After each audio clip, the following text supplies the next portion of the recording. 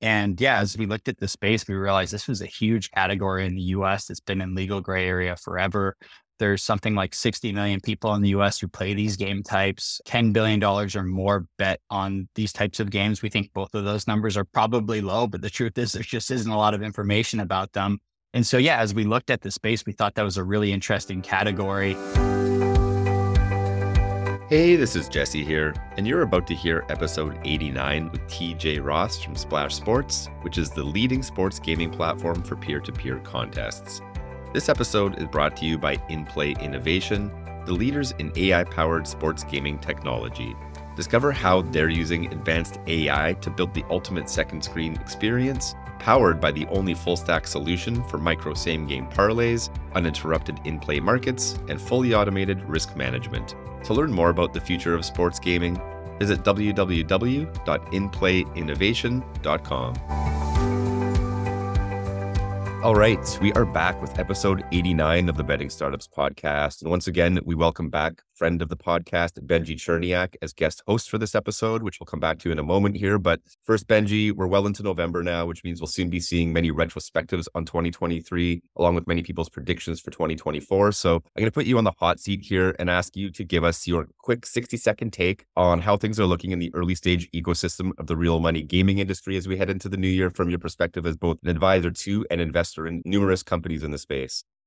I appreciate the question, Jesse. Great to always chat. I think that, the interesting thing is in how you phrase the question. You didn't talk about sports betting. You didn't phrase the question iCasino. You phrased it real money gaming. And I think one of the themes that we've seen in the latter part of 2023, heading into 2024, is that real money gaming in the North American market is more than just sports betting. And of course, there's all sorts of legal tailwinds that are challenging this. But they're challenging it because we're seeing some of these dynamics become meaningful, whether it's fantasy, whether it's sweeps, whether it's, free to play and what that might mean or anything else. Within RMG, it's no longer just about sports betting. It's about the cumulative of what all these dynamics can mean moving forward. And I think that will become a central theme of our industry in the years ahead. Yeah, and as a guy here with a podcast called the Betting Startups Podcast, I worry this might mean a rebrand is in my future, but I'll worry about that for another day. Let's talk about the episode we're about to start up here. For this one, Benji, you spoke with TJ Ross from Splash Sports, which has been quietly building in stealth mode for the last 2-ish years. And this is the first time I've heard the full arc of their story and frankly gotten deeper insight into what they're actually up to. So can you tee this one up and give folks listening a quick preview of your discussion with TJ? It dovetails really well from the previous question that you just asked me. They're part of the real money gaming ecosystem, but they're bringing a different angle to this ecosystem entirely. And, when you think about Splash Sports, what they've done is they're kind of taking all of these office pools that we all know and love and participated in high school with friends and on a very informal basis, and they're formalizing it. And they're bringing more modern technology into it, and they're amalgamating user bases. And it's kind of really interesting how they grew this company, not just via some smart entrepreneurial smarts and technology, but via acquisition as well. So, talking to TJ and hearing his story and the backstory and how it came about really is pretty fascinating. Yeah, super fascinating episode. Benji, thank you again for stepping up for this one. And with that, let's get into the episode of your discussion with TJ from Splash Sports. Hey, everyone. Welcome to the Betting Startups podcast. This is Benji Cherniak sitting in once again for Jesse Learmoth. Jesse, thanks for having me. Much appreciated. And my guest today, I'm super stoked to bring this particular guest on. I've been kind of angling to hear their story for a little while now, but for reasons that you'll be hearing about, they had to keep things a little low key for a while. But we got TJ Ross from Splash. TJ, welcome to the show. Benji, thanks so much for having me. Really excited to jam with you here. Yeah, I'm excited about it too. Let's kind of just jump into it. And, I don't think most of our audience, TJ, is all that familiar with you, is all that familiar with Splash Sports and what it is that you guys do. So maybe you could start a little bit with your background and what led to the idea of starting Splash Sports and what it is exactly and what it makes it unique in today's market, et cetera. Yeah, happy to. So yeah, my background, I went to USC back in the Reggie Bush, Matt Leinart heyday and started my first pseudo business selling t-shirts at USC football games. Kind of had that itch for entrepreneurship. Ended up starting my career in finance, doing tech M&A in San Francisco. thinking, hey, I'll do this for a few years, learn the ropes a little bit, save some money, and then eventually start my own business. And did that in my kind of mid 20s, started a business that was a marketplace to make custom products by connecting users with designers and 3D printing manufacturers, laser cutting manufacturers, and so on. And raised money from a VC called 500 Startups, where sort of similar to Y Combinator, they brought you into a batch and there's a bunch of other founders. And that's actually where I met my co-founder of Splash, Joel Milton, who was another founder in that batch. And, you meet a bunch of different people, a lot of whom were very technical from all over the world. And I saw Joel losing his mind over the Bills, losing on Monday Night Football, and knew I'd spotted myself a fellow degenerate. So yeah, the two of us ended up becoming good friends. His business was in the cannabis space, navigating, similar to what's going on in the world of sports betting, changing regulatory landscape across the US. And his company, he ended up having a great outcome and selling that to a company that then went public on the Canadian Stock Exchange. So yeah, met Joel during those days. We got office space together for our respective companies and kind of always knew we'd do something together one day. Long story short, my startup didn't work out. I went on to run the Bay Area business of one of the top design and development agencies called STRV. And I worked with all sorts of clients. We built Class Dojo's apps. We did the apps for The Athletic, Tinder's web app, and so on and so forth. So I did that for a few years. But I was kind of always poking Joel and bugging him about trying to find something to do together and ideally do something together in sports. So after he sold his business, we were talking and we'd throw ideas at each other, every so often. And a lot of them ended up being in the sports betting space, kind of given the changing regulatory landscape. And so as we looked at it, we just didn't know how you could possibly compete with a DraftKings or FanDuel and the crazy customer acquisition costs that they're spending, not to mention compliance and licensing and so on. And as we looked at the space, what we realized is we both got into not just sports betting, but sports in the exact same way, which was when I was 6 years old, every weekend I'd sit on my dad's lap and we'd look through the newspaper and look at the betting lines and I'd help him make picks for his pick and pool. Joel actually did the exact same thing with his dad, where they'd call into the local golf club and put their survivor picks in every single week. And yeah, as we looked at the space, we realized this was a huge category in the US that's been in legal gray area forever. There's something like 60 million people in the US who play these game types, $10 billion or more bet on these types of games. We think both of those numbers are probably low, but the truth is there just isn't a lot of information about them. And so, yeah, as we looked at the space, we thought that was a really interesting category. As I got older in my career, I started my career in finance, as I mentioned, and all of a sudden I got invited to some March Madness survivor pool with a couple $1 million prize and saw how thrilling it could be to play in a contest like that and to team up with friends and talk about it throughout the tournament. The best format I like to talk about is one and done golf, which is sort of similar to Survivor, NFL Survivor, in that you play a contest, you pick one golfer a week over the course of the golf season. Once you pick a golfer, you can't choose that same golfer a second time. And the amount of points you get is the dollars earned in each of those golf tournaments.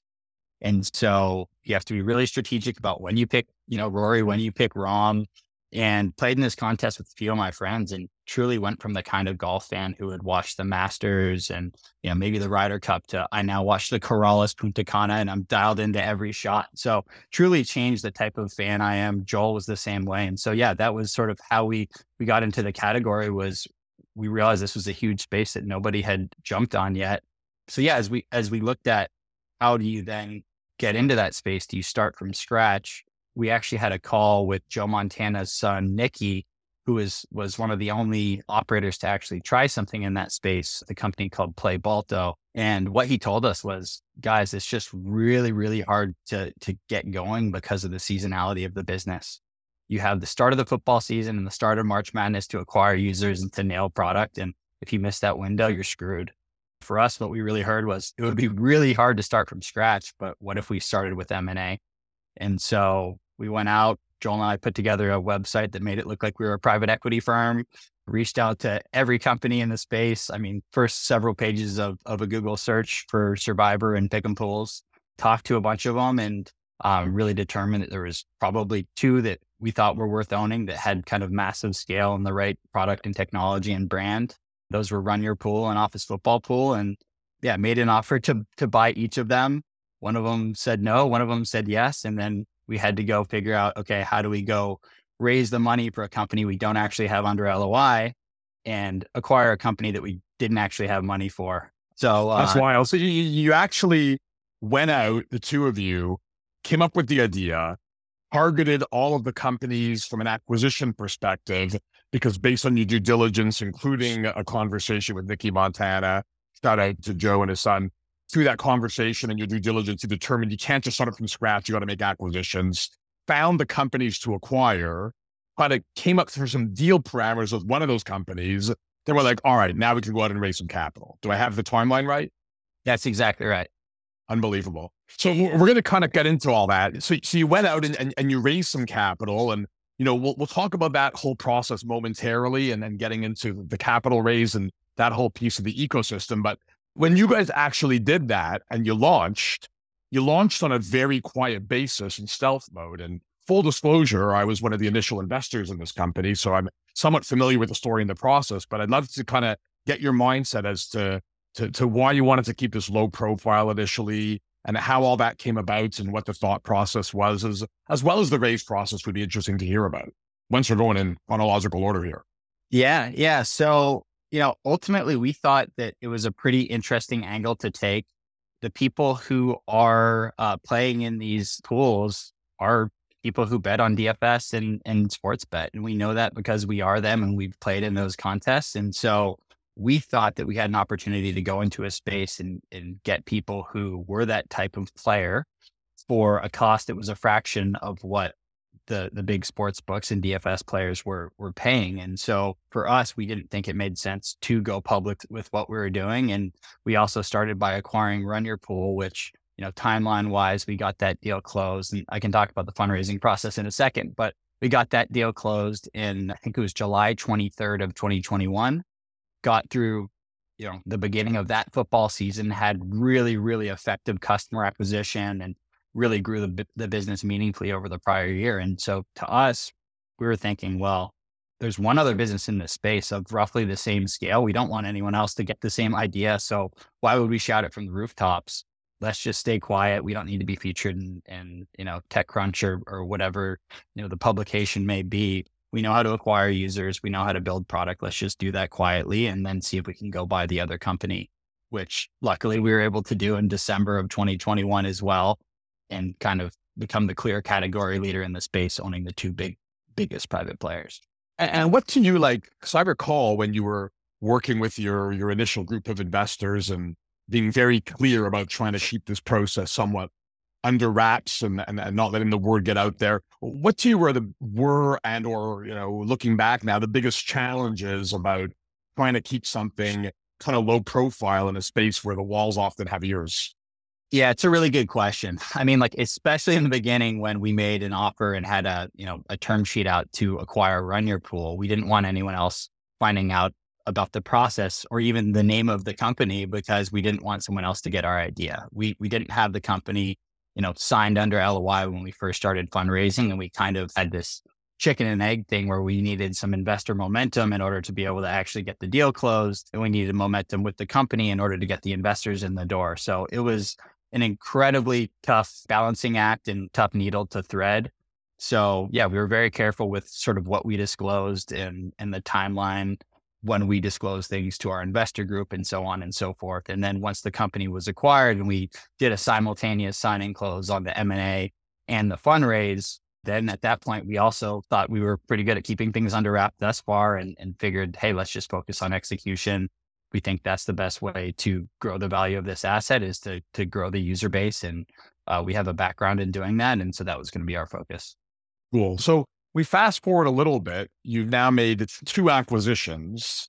And then quite recently, you kind of came up publicly as to this is what we're doing. So love to hear about that. And maybe even more specifically, when you think about this piece of the real money gaming industry, it's really historically has been an immature space. When you think of pools and how people operate them, it's not necessarily established companies, but more individuals who began running these things out of their garage, and the thing kind of just grew. But the technology may not be as up to speed as it is in other areas within the real money gaming space, so that's a bit more mature. So how did you think about that? And as you bring it to where you are now and that you're a bit more publicly known, how do you think about the migration into technology that is maybe more mainstream for today's user experience and that entire process of educating your customers and bringing them to where you are today and where you want to go with them?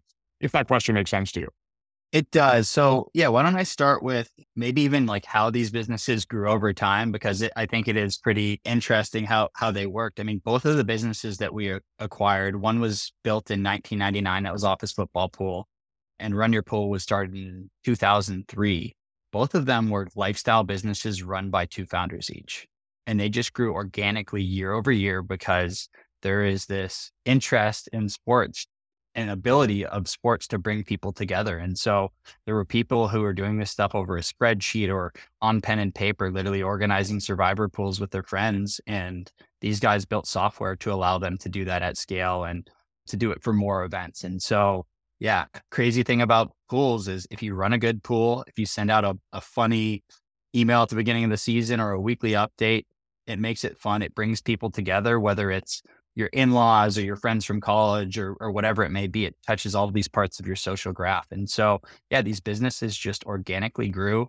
Pools got bigger over time, and some people in those pools went on to start pools of their own. And so the businesses that we acquired had this innate property to them. And the way that they were started is as lifestyle businesses. So these guys were not necessarily looking to build a venture scale business. They were looking to invest every dollar of profit back into their own lives rather than back into the business. And it was a great model for them. And, we saw potential to take that and take this category and invest back into the business and the product and the technology and build sort of a modern technology product in this space. And so, yeah, that's the first part to it. Hopefully that answers at least that part of the question. Happy to elaborate if there's something I missed. No, and that's cool. That's cool. So now with where you are and you talk about, these businesses having had organic user kind of growth over the years, and here you've kind of married these brands together. And still though, today, if I'm not mistaken, you're running under two brands as you migrate the Run Your Pool people into the Splash brand. So I'd be curious hearing about how you're doing that and how you kind of think about user acquisition and growth from where you are now moving forward to get to where you want to go. Yeah. So, and to answer part of your last question as well, like obviously now we're public with what we're doing and we have the three brands that we're operating. And so before we didn't really think that, doing press made sense when we were trying to keep the strategy a secret for the most part. And over the last year and a half, we've been figuring out how do we run these games for real money and how do we integrate the brands or come up with a new brand. And so now that we're sort of communicated to the public what we're doing, we're going to continue to use press to not necessarily create a new category, but evolve an existing category that's already really big and let people know, hey, we can run your game types for real money and take that hassle out of the way for you. I mean, some of the people that are running these contests are collecting tens of thousands of entries from users and putting this all in spreadsheets. And so we think it's just tremendously underserved by technology. And with Splash, we let people run peer-to-peer contests. We handle all the hard part of it for you, collecting money, paying people out, doing the live scoring, bringing your community together, and allow you as a commissioner to bring your community together and have fun and, do the fun part of playing in the pool. And you talk about the commissioner parts. I'd love to double down on that because I think that is a component of your growth strategy moving forward. As opposed to paying big dollars for user acquisition, I think you're leaning heavily on your community. So I'd be kind of interested in hearing about how you foresee that and how that plays into your plans. Yeah, like I said, the way that these businesses grew organically was pools get bigger over time if it's a good pool. And some people in the pool want to run a pool of their own, whether it's for a new sport or run a weekly game or a daily game or whatever it may be. We have something like 2.3 million active players across our three brands. And with Splash, our main focus is building something amazing for our existing commissioners. If we empower them to create great contests, they'll drive the user acquisition and the retention for us. And so really that's our focus. And, we'll do press and we'll do some marketing outside of that. But really it's to bring people who are running their games on other platforms or who want to run a game like that to bring them over to Splash. So just by focusing on our existing user base, we have 86,000 people running contests on our platforms. And so if we just focus on them and making the experience amazing for them, that will do the hard work for us of acquiring those users and keeping them on the platform.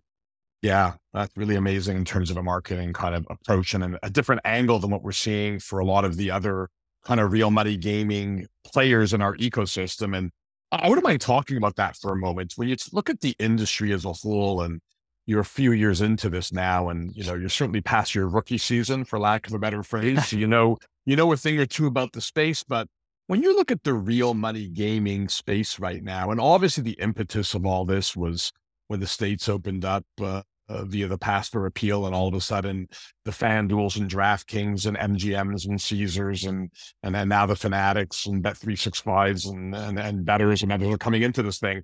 But you've got all your sports books, right? And within that is coming gradually some iGaming legislation. So you got your sports books, and in some states you got casinos.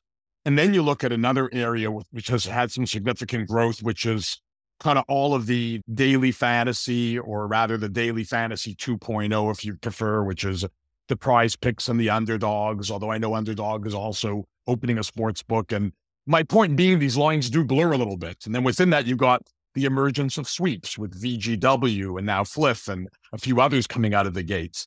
And then there's you guys, right? And you almost fit a little bit outside the box with a bit of a new vertical, but it's not a new vertical at all, because you're just kind of redefining a very established vertical, which has been underserved. But how do you kind of view the entire RMG space, where it is, where it's headed, and where you guys fit?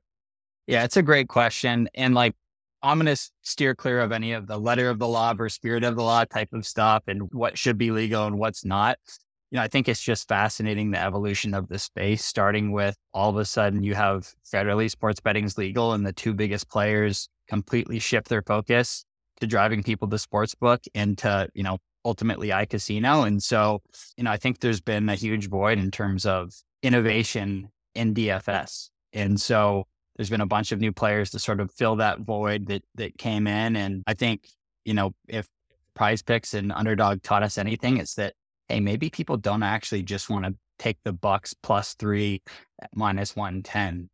They want a modern product where people can bet on all sorts of different things. And, maybe the market is for DFS could have been a lot bigger had that shift from FanDuel and DraftKings not happened in 2018. So for us, our focus is completely on peer-to-peer. We think that there's a huge void in that market. We have people on our team that helped build DraftKings leagues back in the day. And I have friends who run a DraftKings league where their Thursday night showdown is still called Jags Pats, because that's what they named it however many years ago. And there's no tool to change the name of that contest. So there's all sorts of things that just sort of were left by the wayside with the shift to sportsbook and iCasino. And so we think there's tons of room in that space for innovation to come in and fill that void. And a lot of people who are looking for interesting ways to interact over live sports. And for us, our focus is on peer-to-peer, because that means we're bringing communities together. We're bringing friends together, family together. And so that's where we stay. And we think that we have a pretty unique spot there. You talk about peer-to-peer and kind of bringing people together, and, it speaks a little bit maybe to your philosophy, but how does that extend to how you, and in fairness, I should be talking to the two of you. I only have 50% of the founding team here, but, just kind of your managerial style, how you think about building your team. And look, you guys are both second-time founders, right? And if I'm not mistaken, even some of your team that is with you now are guys and gals that were with you the first time around in your respective businesses. So maybe talk a little bit about that in terms of team, how you guys lead, your managerial style as you prepare for continuing growth. It's another really good question. I think, one of the funny things about when we started this business was it was just coming out of COVID. And so, there's a shift in how people like to work, and remote was obviously brought to the forefront. And so that has been a focus of ours, is finding the best talent around the world. Luckily for us, we've worked with a bunch of really talented people in the past. Many of my former colleagues were in Europe, and being able to take advantage of that remote culture has allowed us to build a big team in Prague and across the US. So that has been sort of how we've thought about building this business from day one. But yeah, there's also a lot you learn from the first time around. And we're very fortunate to have brought in some great leaders. And our goal is to bring people in who are smarter than us at their specific category. So we're really lucky to bring in Mark D'Antonio, who was a DraftKings early engineering leader, who has been the CTO on our team and brought a ton of great talent from his prior stints. We also brought Kyle Christensen over. He was the former CMO of PointsBet. And so he's done a great job building out his team. And so, yeah, for us, look, we're really trying to build a great culture and find the best talent from all over. And then, like I said, hire people that are smarter than us to run their specific category and let that trickle down to the rest of their team. So yeah, so far has been a really good run. And I think we were a little bit fortunate with some timing too of when this all came together. Frankly, 2021 was a different time in the market, and we were able to get a couple deals done that maybe if you tried to do that in the environment today, it would be a lot harder to do. So we were very fortunate with timing, and we were able to take that momentum and go bring great people in and have them bring in colleagues from their past to fill out the team. And when you talk about that team, an extension of that becomes the people that you surround yourself and who come along on this journey from an investment perspective and an advisory perspective. And look, we all know it's challenging to raise capital at any juncture. It's certainly more challenging even now than it was, a few years ago. But you've got some pretty impressive people on your cap table and people who are advising you and alongside you in this journey. Love to hear a bit from you as to how you view that and how you surround yourself with the right people and what that experience has been like, and maybe how that group of people are helping you to move the needle to get to where you want to go. Yeah. So, I think as a second time founder, you sort of learn the hard way that you don't always get to choose exactly who your investors are. Really, it should be a two-way conversation and an interview each way. Sometimes you don't really have that luxury, but in this case, we were really fortunate that from the beginning, we had a concept that was really compelling. And I guess we never talked about this at the beginning, but when we started the fundraising process for this, it started on a Monday. We didn't know if this was going to be a venture deal or a search fund deal or what you'd even call it. And so we had our first conversation with a search fund investor who writes really small checks and said, "Hey guys, this is really compelling. I don't know what this is, but I have a friend of mine who is an ex-professional sports bettor. You should meet him."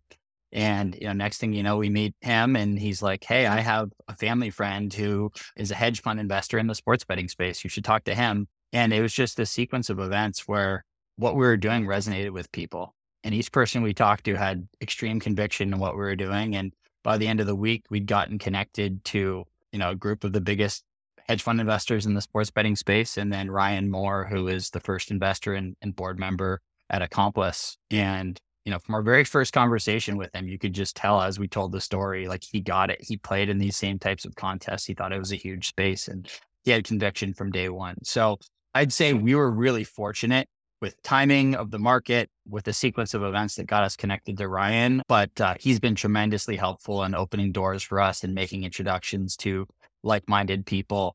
Joel, also his prior business, one of his investors was Mike Lazaro from Velvet Sea, who was the former founder of Buddy Media and a couple other startups. And another one of those where the first time around the experience, working with Joel, he came back and invested again and has been incredibly supportive from day one. Ryan also connected us to Peter Blacklow from Boston Seed very early on, who was another early investor from DraftKings. And, so it's just one of those things where great people connect you to great people. And there was a lot of conviction in what we were doing. And, I think Joel and I are users and lovers of the products that we acquired. And so that really shines through, and we're able to find like-minded people that have then gone on to support us. So yeah, it's a mixture of good timing, some luck, and also prior experiences. Another example, in my last role before this, we worked with The Athletic and built their mobile apps, and I met Alex Mather from The Athletic, and he's been an advisor to us. And so there are countless stories of things like that where we just got connected to the right people, and they've all been tremendously supportive through the good times and, the tougher times in the market. So yeah. Cool. Yeah. And it shows in the way that you kind of work with and communicate with your investors, kind of some of that synergy that you allude to really does shine through as I see some of those interactions. We're kind of in the eighth inning of a 9-inning game here now. So we're winding down the last couple of questions with only a little bit of time on the clock here. But I said earlier, you're a few years into this in terms of the industry and products and something that you love, and it's a space that you've come to embrace. But, what has kind of surprised you the most a couple of years into this? Either what has been the biggest challenge to date, or what has surprised you the most about the industry? Is there anything in particular or something that stands out? It's a good question. Let's see. I would say the industry itself, I mean, it is so dynamic and you're seeing this changes every single day in terms of various states and how they interpret laws and how regulators react to certain game types. So that is completely unpredictable. I would say for us, the biggest challenge, or one of the biggest challenges at least, was we bought two companies that had been around for 20 years, and Joel and I had both done M&A in our careers, but integrating tech products is incredibly hard, especially with the old technology like that. And so we definitely ran into some things along the way where we thought we could maybe integrate faster or get the brands together faster. And navigating legacy technology is a pretty tricky challenge, not for the faint of heart, but we've been really fortunate to have a great group of initial founders of those companies who have continued to work with us. 3 out of the 4 of them are still working with us today and have helped figure out that transition, even though it wasn't always easy. And I'm not going to put an exact timeline on it, but yeah, you mentioned the 3 different brands. Our goal is to integrate them more and more over time and have a unified experience. So that's been a challenge, but also a huge opportunity, and it will make it a lot easier for all of our users to start playing new games on Splash. Yeah, and maybe you've partially answered how I want to kind of segue into a closing question here, but what are you kind of like, as you look at the remainder of 2023, rather, heading into the early part of 2024, what are some of the key things you want to kind of accomplish? And then looking further down the line, what do you view as success as you kind of look at this journey? And for you, how would you define it? What would success be for you?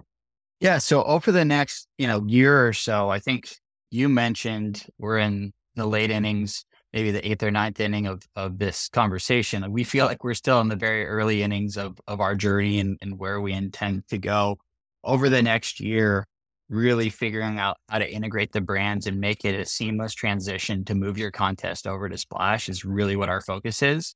And so that involves integrating the brands more, making it so you don't have to migrate anywhere. You can play Splash in one click, having all of our formats, or as many of our formats and sports and game options available as possible to our commissioners, and to really treat our commissioners almost like enterprise clients where we're talking to them one-to-one, because that's what we're building, is a platform for commissioners, and they bring their users on the platform. So over the next year, that's really our focus, is getting our top commissioners onto Splash, having them running their games.